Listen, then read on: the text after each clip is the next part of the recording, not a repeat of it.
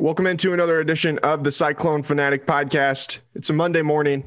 It's a Sunday night podcast recorded on a Monday morning. I was watching the Kansas City Chiefs last night with my roommates, so we decided to move the podcast to Monday morning. As always, presented by our friends at Mechdyne. You can find out more about them at mechdyne.com. And of course, if you've been a longtime listener of the Sunday pod, you've heard all about our friends at Mechdyne. What's up, Brent Bloom? How's it going, man? Just a beautiful Monday in Iowa. Oh yeah. What's the temperature outside even? I haven't even stepped outside. It's like in the 20s. Yeah. I had the day off work, which is great. Kids got to go to daycare for the first time in 10 days today. So, man, it's like a vacation day at the Bloom house. I was going to say you're flying solo then. How does it feel? That's right. It feels amazing.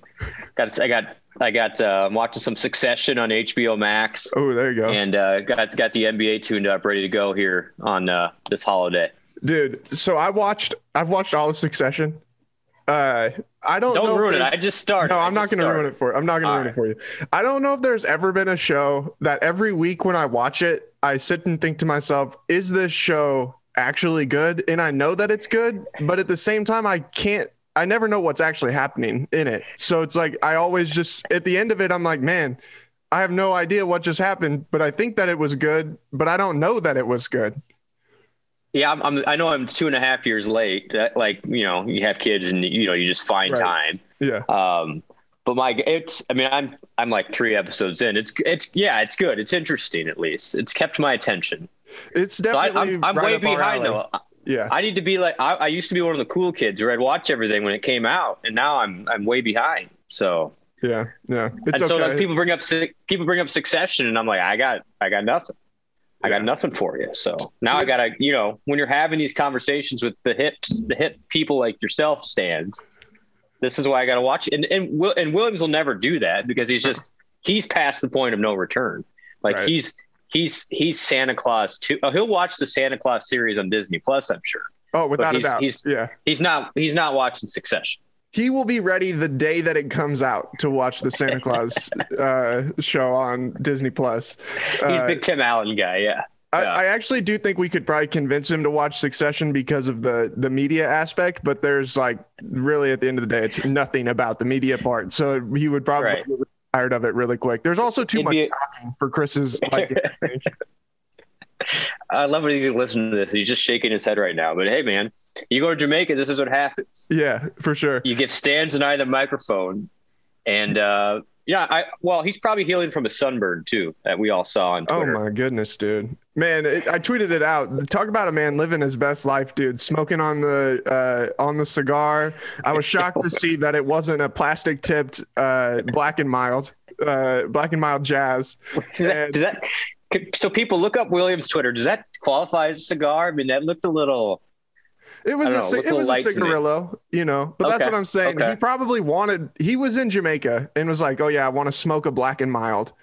And they're like, what the hell is that? And that's what he ended up with, was this little tiny cigar, because they don't have Black and Milds in Jamaica, or I assume they don't have Black and Milds in Jamaica.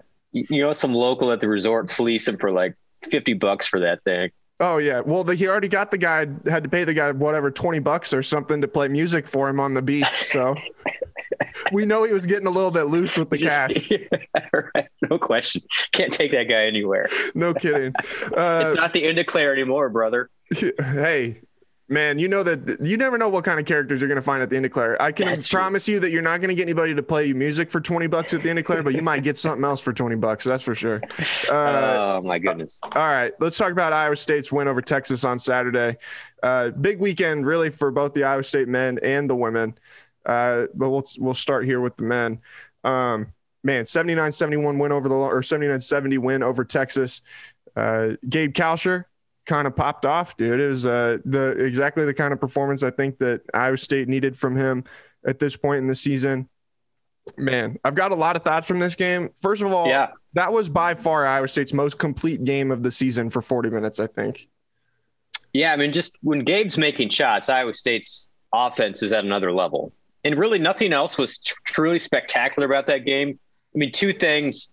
Tyrese Hunter was brilliant. I thought Tyrese Hunter was the best player on the floor. I know Kalsher put up the numbers, and Gabe was great, don't get me wrong, but I thought Tyrese's control of that thing was masterful. I mean, it was against some really good guards for Texas, and TJ told him after the game, and he's dead on. You controlled the game. Tyrese did. I mean, 2 turnovers, 8 assists. The guy was outstanding.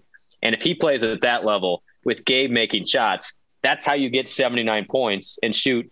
Iowa State missed its first 6 shots, stands, and then shot 65% the rest of the way, which is crazy against the nation's best defense, scoring defense-wise. Now, field goal percentage, they're not the best, but they're up there.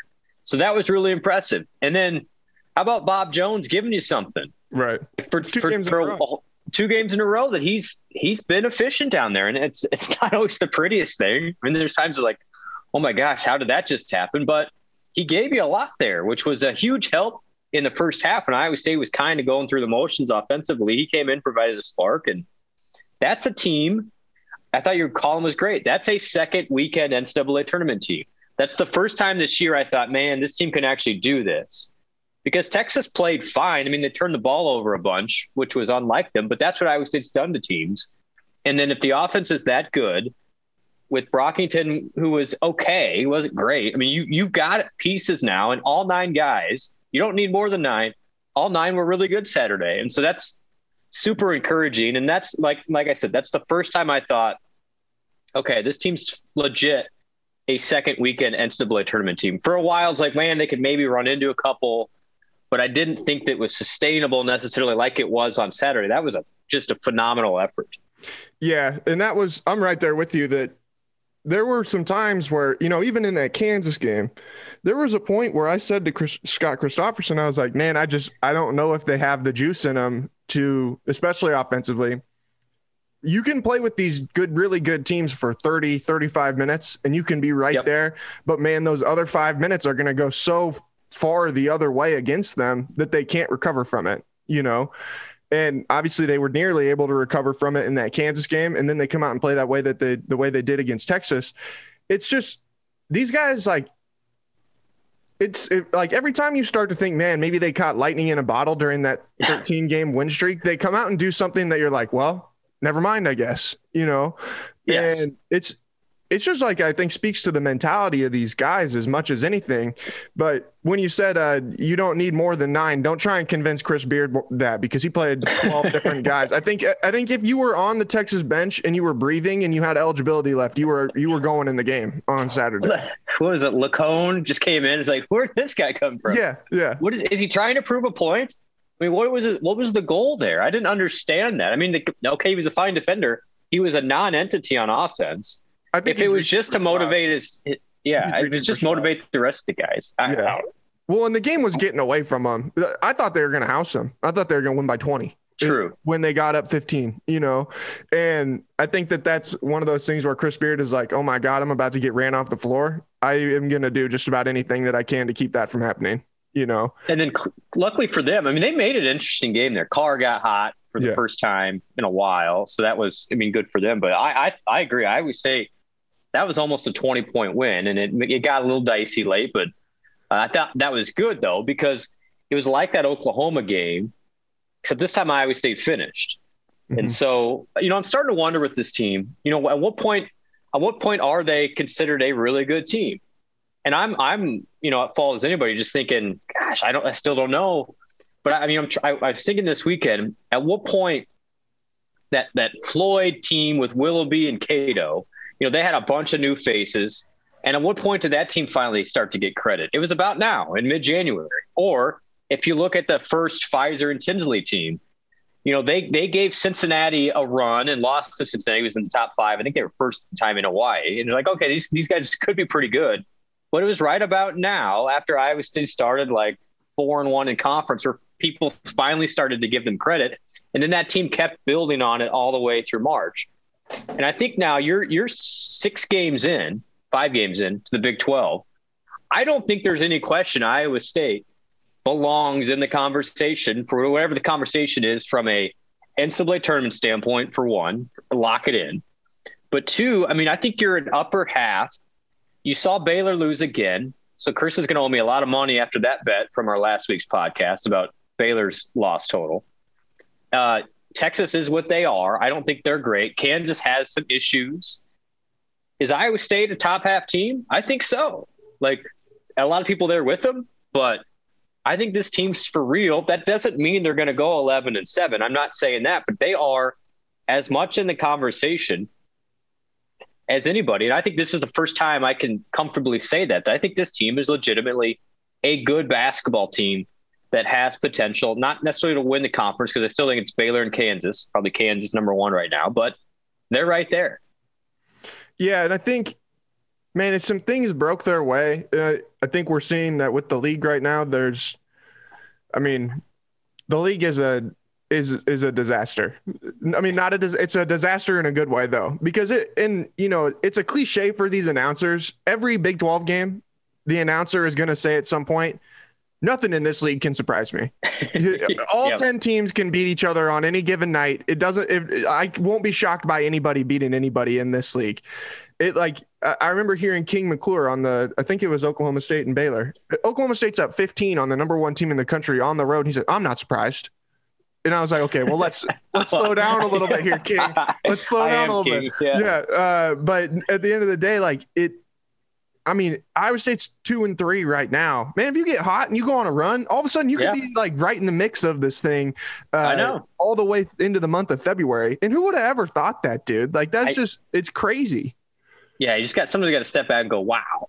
And then, Chris Beard went on the whole, what a great job TJ did. And so we'll get into that here momentarily, but it is just think where we were a year ago at this time, where Iowa State was, the signs were there, it was going to go poorly. When was that Mississippi State game? And it was like the last week of January, I want to say, a year ago. Yeah, it's usually that last weekend in January. That was rock bottom of rock bottom. I mean, it was that point. But then just think about 11 and a half months later, Iowa State's in the top 15, is probably a 5 or 6 seed in the NCAA tournament, and is legit. I mean, I would never have fathomed we'd be here. And here we are. So TJ deserves all the credit, but those guys deserve credit too. And everybody on that roster has bought in, and it's been amazing to see, because the Big 12 is really good. I mean, this isn't a down year this isn't like the ACC this year where you can pick off, a few wins for teams that are down, like a Boston College. Everybody's good. So it's still not going to be easy the rest of the way, but this has just been an absolute blast. And it is so fun now to watch every game in conference, because it matters. So Saturday was great because you're locked into all these games. And then beyond that, now you can look at bracketology. You're updating Ken Pom left and right. Where's Iowa State's power ranking? How many games do they need to win? Like, it just makes winter so much more enjoyable when Iowa State basketball is good. Absolutely, dude. On the note of TJ deserving the credit, you brought it up there a minute ago. According to Chris Beard, TJ does not deserve all of the credit. I'm going to read the quote. I was going to say, people who did not see the quote. I'll read the quote. I'm pulling it up here. Oh, okay. Apparently I deleted it, but I'm going to have to find it on Twitter. This is great podcasting right here. Chris, it's interesting backstory. So, Prom's first second NCAA tournament win is his first year. Yep. Was against Little Rock, coached by Chris Beard. And they've seemed like those guys they're closer than some coaches. And then, as far as I know, Prom went to a Texas practice this offseason to look at what they were doing. Now, he said his preparation for his podcast, but I think he and Beard I don't say they're buddies necessarily, but there's a lot of mutual respect there. Yeah. And everybody knows, well, I don't know. Most people probably don't know my history with Chris Beard. I used to be the biggest Chris Beard fan on the planet, and then he stiffed me at the NCAA tournament, and now I'm an anti-Chris Beard guy. But this quote was an all-time weird, what the hell are you talking about, man? What was the question? Like, how did this even get brought up? I think someone just asked what he thought of how TJ has been doing. Okay, and here's what Chris Beard said, quote, "I know this job is important to him, and he's pouring his heart and soul into it. It's very obvious. I didn't pick them last in the league. I tell you that. This deal's got too much DNA in it here with this home court, this pride and tradition, and, recognize Coach Prom and what he did before it. It's not just that there's two of Steve's players left. There's some of Steve's culture here too. Coach Prom, as you guys know, is one of the best coaches in college basketball. This business, things can get away from you, but I predict he'll be be back being a head coach sooner or later and doing what all you guys saw him do for a long time here. So TJ benefited from Steve too, just in my opinion. Okay, there's a lot to unpack there because there's like numerous things that need to be dissected. The first thing, I love how he gets asked a question about TJ and then says 2 sentences about TJ and then spends the rest of the time talking about Steve Prohm. And then to say he didn't pick them last in the league, which we all know that they unanimously were picked last in the league, only got 9 points. Which was fine. Like I would have picked them last. Everyone picked them. I'm not insulted by that at all. I don't know. I don't know if you saw my tweet. Someone said that to me. It was an Iowa State fan said, to be honest, I think I even picked them last. And I was like, well, yeah, I mean, if you like have any sanity whatsoever, you're probably going to pick them last. And my tweet was, nothing against Cyclone Jerry. I was like, I think even Cyclone Jerry probably picked him 8th at the best. Like, there's no way that anybody saw this. And then, the stuff about Coach Prohm, like, man, don't get me wrong. I have no issue with Coach Prohm, on a personal level. Nobody does. Nobody here has a personal problem with Coach Prohm. But at the end of the day, man, like, to say, one, that there's 2 of Steve's players left that are impacting this culture, man, neither one of them hardly even played when Steve was here, and both of them were put into truly awful roles in the situations they were in. And then, it's just a weird thing to do in my mind. And it almost read like Chris Beard didn't get an opportunity to talk about how good of a guy Steve Prohm was last year, that he had to come back and do it again. And my first thought when I heard that, this is going to sound bad, but I mean, it's the truth. Of course, Chris Beard misses Steve Prohm. They came in and won by 30 the last 2 times that Chris Beard had been in Ames. Like, at the end of the day, I'd freaking miss the guy who I could beat by 30 points too. Yeah, I think it was Beard's. I think you're right. I think it's Beard's way of trying to be nice to a friend. Yeah. And trying to prop him up. I mean, honestly, I bet this has been a really bizarre season for Prohm because you're kind of wherever Steve is now. I believe he's in Nashville. Mm-hmm. He's doing the podcast and he's almost like forgotten about now, which is unfortunate. Hopefully he'll get back into coaching, but I think this was Beard's way of saying, I'm trying to stick up for a guy that, had this thing going in the right direction too. And even if that's not the case, it's just, yeah. I think he got over his skis a little bit when he went down that road with Prohm and he didn't know where to stop. And it just ended up in this bizarre quote that is easily picked apart. Like we could do all day. So well, at the end of the day too, coaches are always going to circle the wagons. Like, yes, it without failure every time. If a coach is about to be fired, the assistant coach is all of a sudden going to make a point to bring up how good of a guy that guy is. They know, and they know that they are always going to try and protect their own. And that's perfectly fine. I don't know how many times I've heard this about different guys, how great a guy that a coach is. But it just is weird. Like I said, if I'm TJ and I read that quote, I'm like, man, F you, dude. Like, what the hell is that? It was very, very back. I don't think he intended it to be. It was very backhanded towards Otzelberger. But I think it was more just, again, he got down this weird path, and we've all been there. Yes, you talk for a living. You start talking about something, you go, oh no, where have I gone?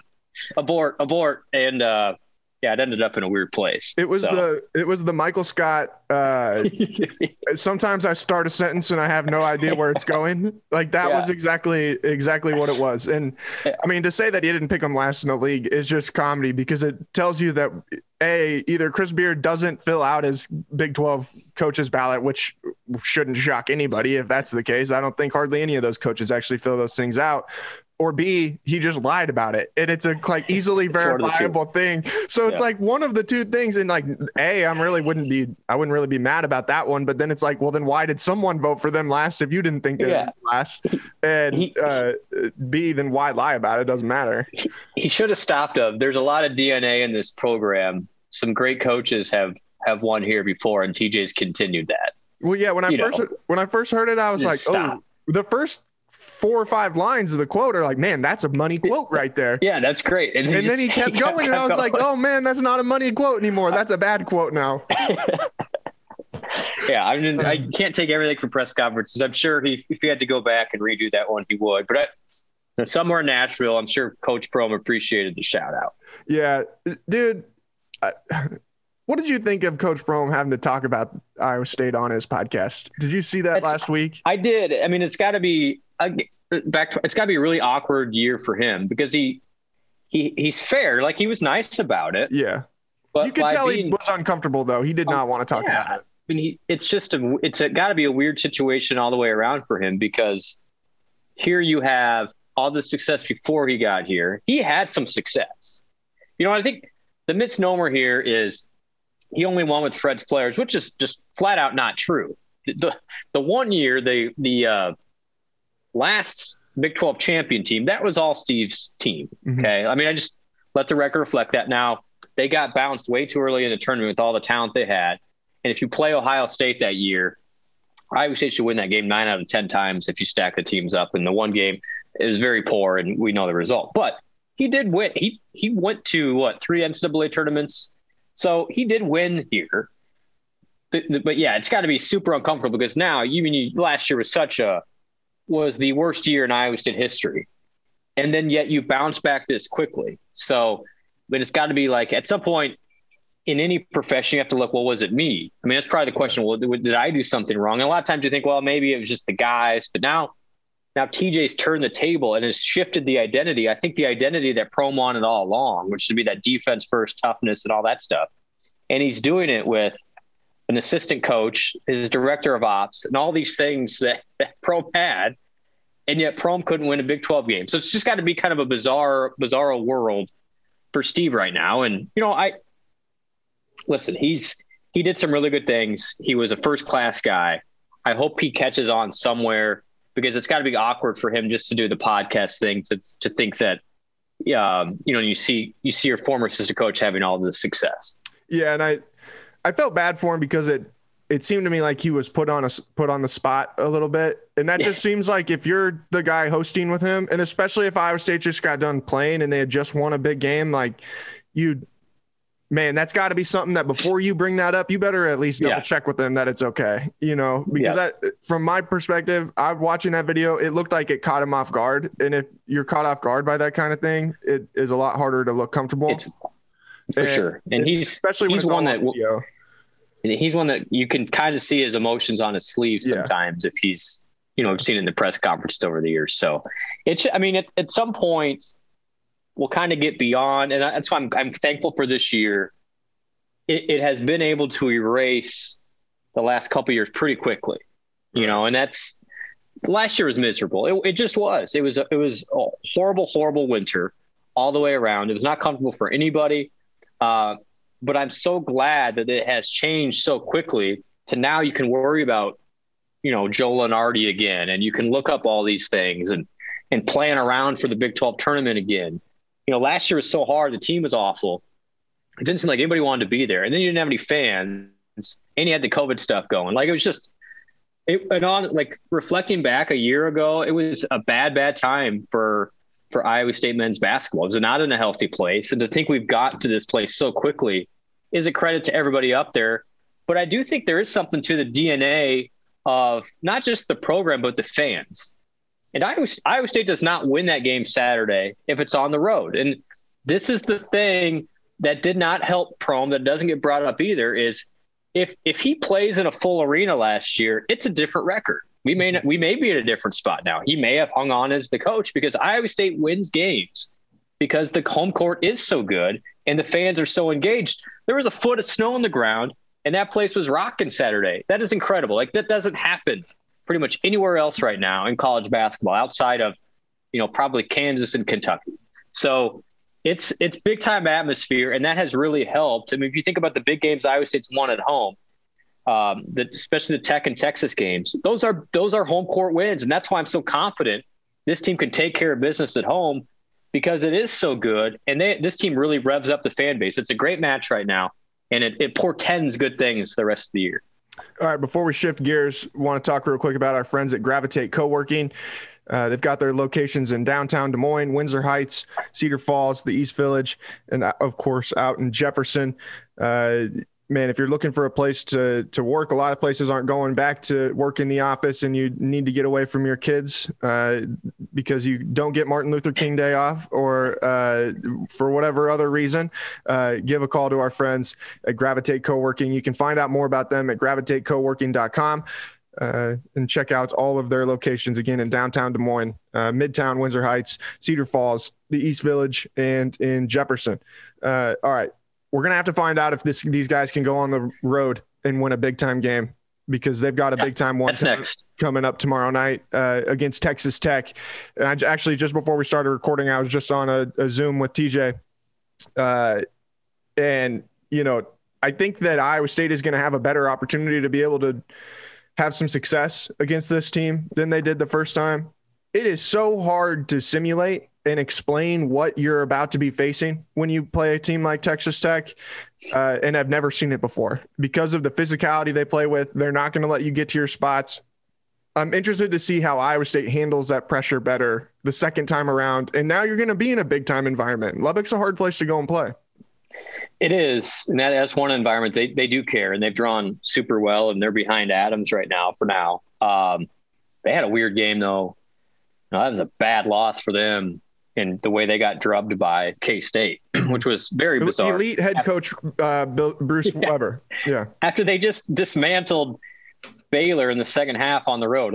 This is going to be, as King McClure say, there's no surprises here. Right. That one was a surprise too. But this Iowa State's going to learn a lot. The nice thing is, when we talked about this 6-game stretch, 2-4 would be great. Iowa State's 2-3. So you don't have to get this one. But I think that's the next step for this team is you've been close twice. Like, you had Oklahoma on the ropes, let it slip. The Kansas game, we talked about it, man, that's still, frustrating 6 days later about that result. But you were there, you just couldn't finish it out. Goaltending would have been nice. This is another chance. And, as long as you protect Hilton, you'll be in good shape. But you start winning games like this on Tuesday against Tech, that just bumps up your expectation level and your seed then. And you win a game on against Texas Tech, you get to 3-3. Now you're in the legit Big 12 championship aspiration talk, because that'd be a huge win on the road. It's going to be, who wins? It's those Tim Floyd standings, right? You protect home court, it's a net 0. You win on the road, it's +1. Can you be plus at the end of the year? And that'll dictate who wins this conference. Yeah. And it was interesting too. You get through tomorrow and you finally are through this 6-game gauntlet to start the Big 12 play. And I thought it was interesting last weekend, Kirk Holland in his column wrote about how the scheduling basically in the league, and how Iowa State was the only team in the league that had not played what is projected to be one of the bottom 3 teams in the league yet. And so you're going to get to play them twice. You still got to play Baylor and Kansas again. But man, Iowa State, I was thinking about it yesterday and I was looking at their schedule. I think they've got 14 games left. After you get through tomorrow, you got 13. They could win 10 of those conceivably, Yeah. And all of a sudden you go, what would they be at that point? 11-7 in the league. If you go 11-7, you're probably finishing in the top 3 or 4 in the league. Yeah, no, probably definitely top 3, I would say. And then you're also probably a top 4 seed in the NCAA tournament then at that point. And now you're really serious talking about that run to the Sweet 16. So Ken Pom has a 9-9 right now as a 6-point dog against Tech. But there's a stretch from February 12th through March 2nd. So 6 of the final 7 games, Iowa State's a projected favorite in. So it's you just get through this. Tech's going to be tough. But then a game Saturday against TCU and Hilton, got to have it. You just got to have that game. And, talk about that team that, Prom had that made the NCAA tournament, but they lost a game at home to TCU. It was just what are we doing? And that's really what lost momentum, I think, with the fan base. You start losing those games at Hilton, and it became really tough. But that's a game you got to protect the home floor. And every week we're going to do this Sunday night podcast. It's just split the week. You get one a week, you're going to be in good shape. Now, if you want to win the conference, you're going to have to do more than that. But this is an important week. And yeah, you can lose tomorrow night and be fine, but then you got to bounce back on Saturday. So it's a fun discussion to have. I just really like the way that this team, and has replicated pretty much every single game except for that 10-minute stretch against Oklahoma. because their intensity level, the way they turn teams over, is very, very consistent and reproducible, and that's a great sign. All right, let's shift things over to the women. They got another big win over the weekend, 74-60 against Oklahoma State. I want to say they went on like a 21-2 run or something like that in the first quarter that got them out to a big lead, and then they kind of were able to coast from there. The Cyclone women are 16-1, which I think is either tied for the best start in school history or is the best start in school history, and then 5-0 in conference play, I want to say, for the second time in program history. I mean, Connor and I talked about this on the radio show a couple weeks ago. There's something different about this team from past good teams that Bill Fennelly has had. And man, I don't know what it is. Like a game at Oklahoma State is the kind of game that they would have lost before. And have lost before, at Norman. Like, that's the kind of game that they would have lost before. Like, this team is just built differently. And I think the veterans that they've got on that roster, and just the star power that they have at each different position. I mean, it's so impressive. And I think they could legitimately win the league. I haven't seen Baylor or Texas play, but like, if they won the Big 12 regular season title, it wouldn't shock me at all. No, they're the favorite right now. Yeah. I mean, Baylor's lost twice. Texas has lost twice, and you've now won at Oklahoma, who is currently in second in the Big 12. And you've won at K-State, who's currently in third in the Big 12. Like, you literally have a 2-game lead on everybody right now. The Iowa State women's basketball team does. And it's a good conference, but you hit on it. The star power is as good as it's been for Iowa State women's basketball in a long, long time. And, we both follow the NBA. The really good NBA teams have 4 options. Like, you need, because the good teams can shut down, option 1, 2, and 3. But you still sending guys out there. That's why the Brooklyn Nets are still probably the favorite to win the NBA title, is they've got so many guys. You can't shut down everything. And if you think about Ashley Jones is an All-American. Lexi Donarski, when she's on, is as good a scorer as there is not named Ashley Jones in the conference. I mean, I think she's super dynamic, and she's added the dribble drive game to her repertoire. She's not just a shooter. Emily Ryan's been off the charts good. She's added more offense. You got the other Jones sister, and you've got the combo post, between Kane and Jordow, who have been an elite post if you just combine the numbers. There's 5 right there. Like, you're in really good shape, and then you got some punch off the bench with Maggie. Adu's giving you something. I don't know when Danae Fritz will come back. That's something we'll ask Bill this week. But you've got so many options now that you can't shut down everything. That's why Iowa State is not only winning games, but taking care of business offensively. And then defensively, they're always going to be scouting report driven. They can take away the other team's best player. And it just sets up 16-1 is incredible. And this team right now is probably a 2 seed in the NCAA tournament. Yeah. So they are set up to not only win the conference, which would be an amazing feat. They still got a lot of work left to do, but this team could make a run in the NCAA tournament. And I'm telling you, it's a huge game Wednesday for them. They host Texas at Hilton Coliseum. And Texas is the one team that has still been a thorn in the side of Iowa State women's basketball, because Texas has size and they can keep running post players at you. And that's still Iowa State's one deficiency, I would say, is how do you handle that size for that long? I mean, you saw what Ioka Lee did for K-State, which she put up. Iowa State just singled her up and said, go score 40. And she scored 38 the other night. That was a plan, but Texas not only has one of those players, they've got a couple of them. So if you can get out to Hilton, the men don't play Wednesday, go support that team. I think they deserve it. It's the best start in program history, and a packed house would definitely help them. And I think the one that is so impressive to me, or at least it's a little bit surprising, but you got to give a tip of the cap, man, what Morgan Kane has been able to do. And then you talked about Beatrice too. Like, man, that's always been the Achilles heel, is that Iowa State's had the guards, as long as I've been covering or around Iowa State, they've always had the guards that are good enough to compete, but when you get against those teams that have the size down low, that's just that can just eat you alive. If you can't match that, then you're going to have some rough nights, if your shots aren't falling. And they've gotten to where they can, I don't think Iowa State's going to win those battles most nights. Like, Morgan Kane isn't going to come out and give you 25 and 15, nope. But like her and Beatrice are going to be good enough to keep you even. And if you can keep them even, then Iowa State can win the game with their guards from that point. And that's the thing I think that makes the biggest difference is that they're not getting their asses kicked in the paint, Exactly. And if you can do that, then you're going to be all right. And then when you have a Jones, a Donarski, and a Ryan, right, those three are better than anybody else, in my opinion, in the guard position in the country. And just hold down the forward inside. And Kane and Jordan have done a great job of that. And then those guards can carry the torch. And this team's got a lot of special to it. I've enjoyed a lot of these women's basketball teams over the years. The Stacey Freeze ones were legendary. I thought that Bridget Carleton team, her senior year, gosh, if they get a better draw, Missouri State ended up beating them in the round of 32. I think that team could have made a run to the Elite Eight. It didn't happen for them. But I think this team has an extra player that team did. They can go 4, 5, 6 weapons. For that team with Carleton, it was really Carleton. And then you had, Alexa Middleton giving you a little something, and then a young Ashley Jones.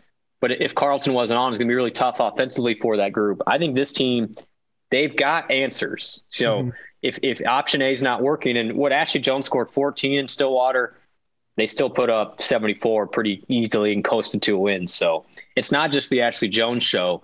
This team's really deep. And, I think Lexi Donarski is super special. Her ability to not only make shots, but to create offense and get to the basket, get to the free throw line.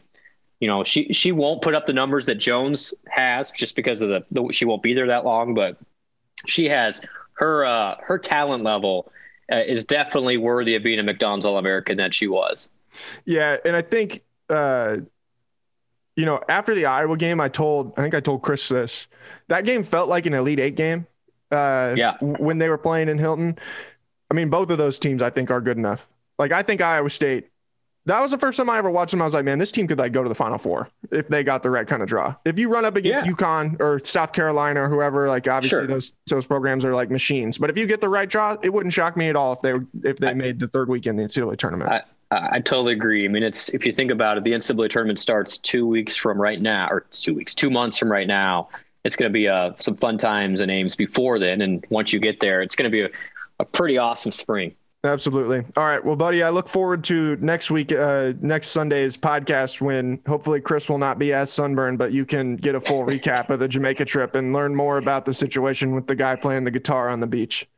I don't know if we really want to know that for sure, but we'll dive into all the details. And the good news is because Williams and I have both had the Omicron, we can do it in person finally. Right. We got at least 6 weeks of immunity, as Aaron Rodgers would say. So we're in good shape. Yeah. Well, anytime you can be in the same club as Aaron Rodgers, you gotta jump at that kind of opportunity. That's right. Thanks everybody for listening. We'll talk to you guys again soon. Peace.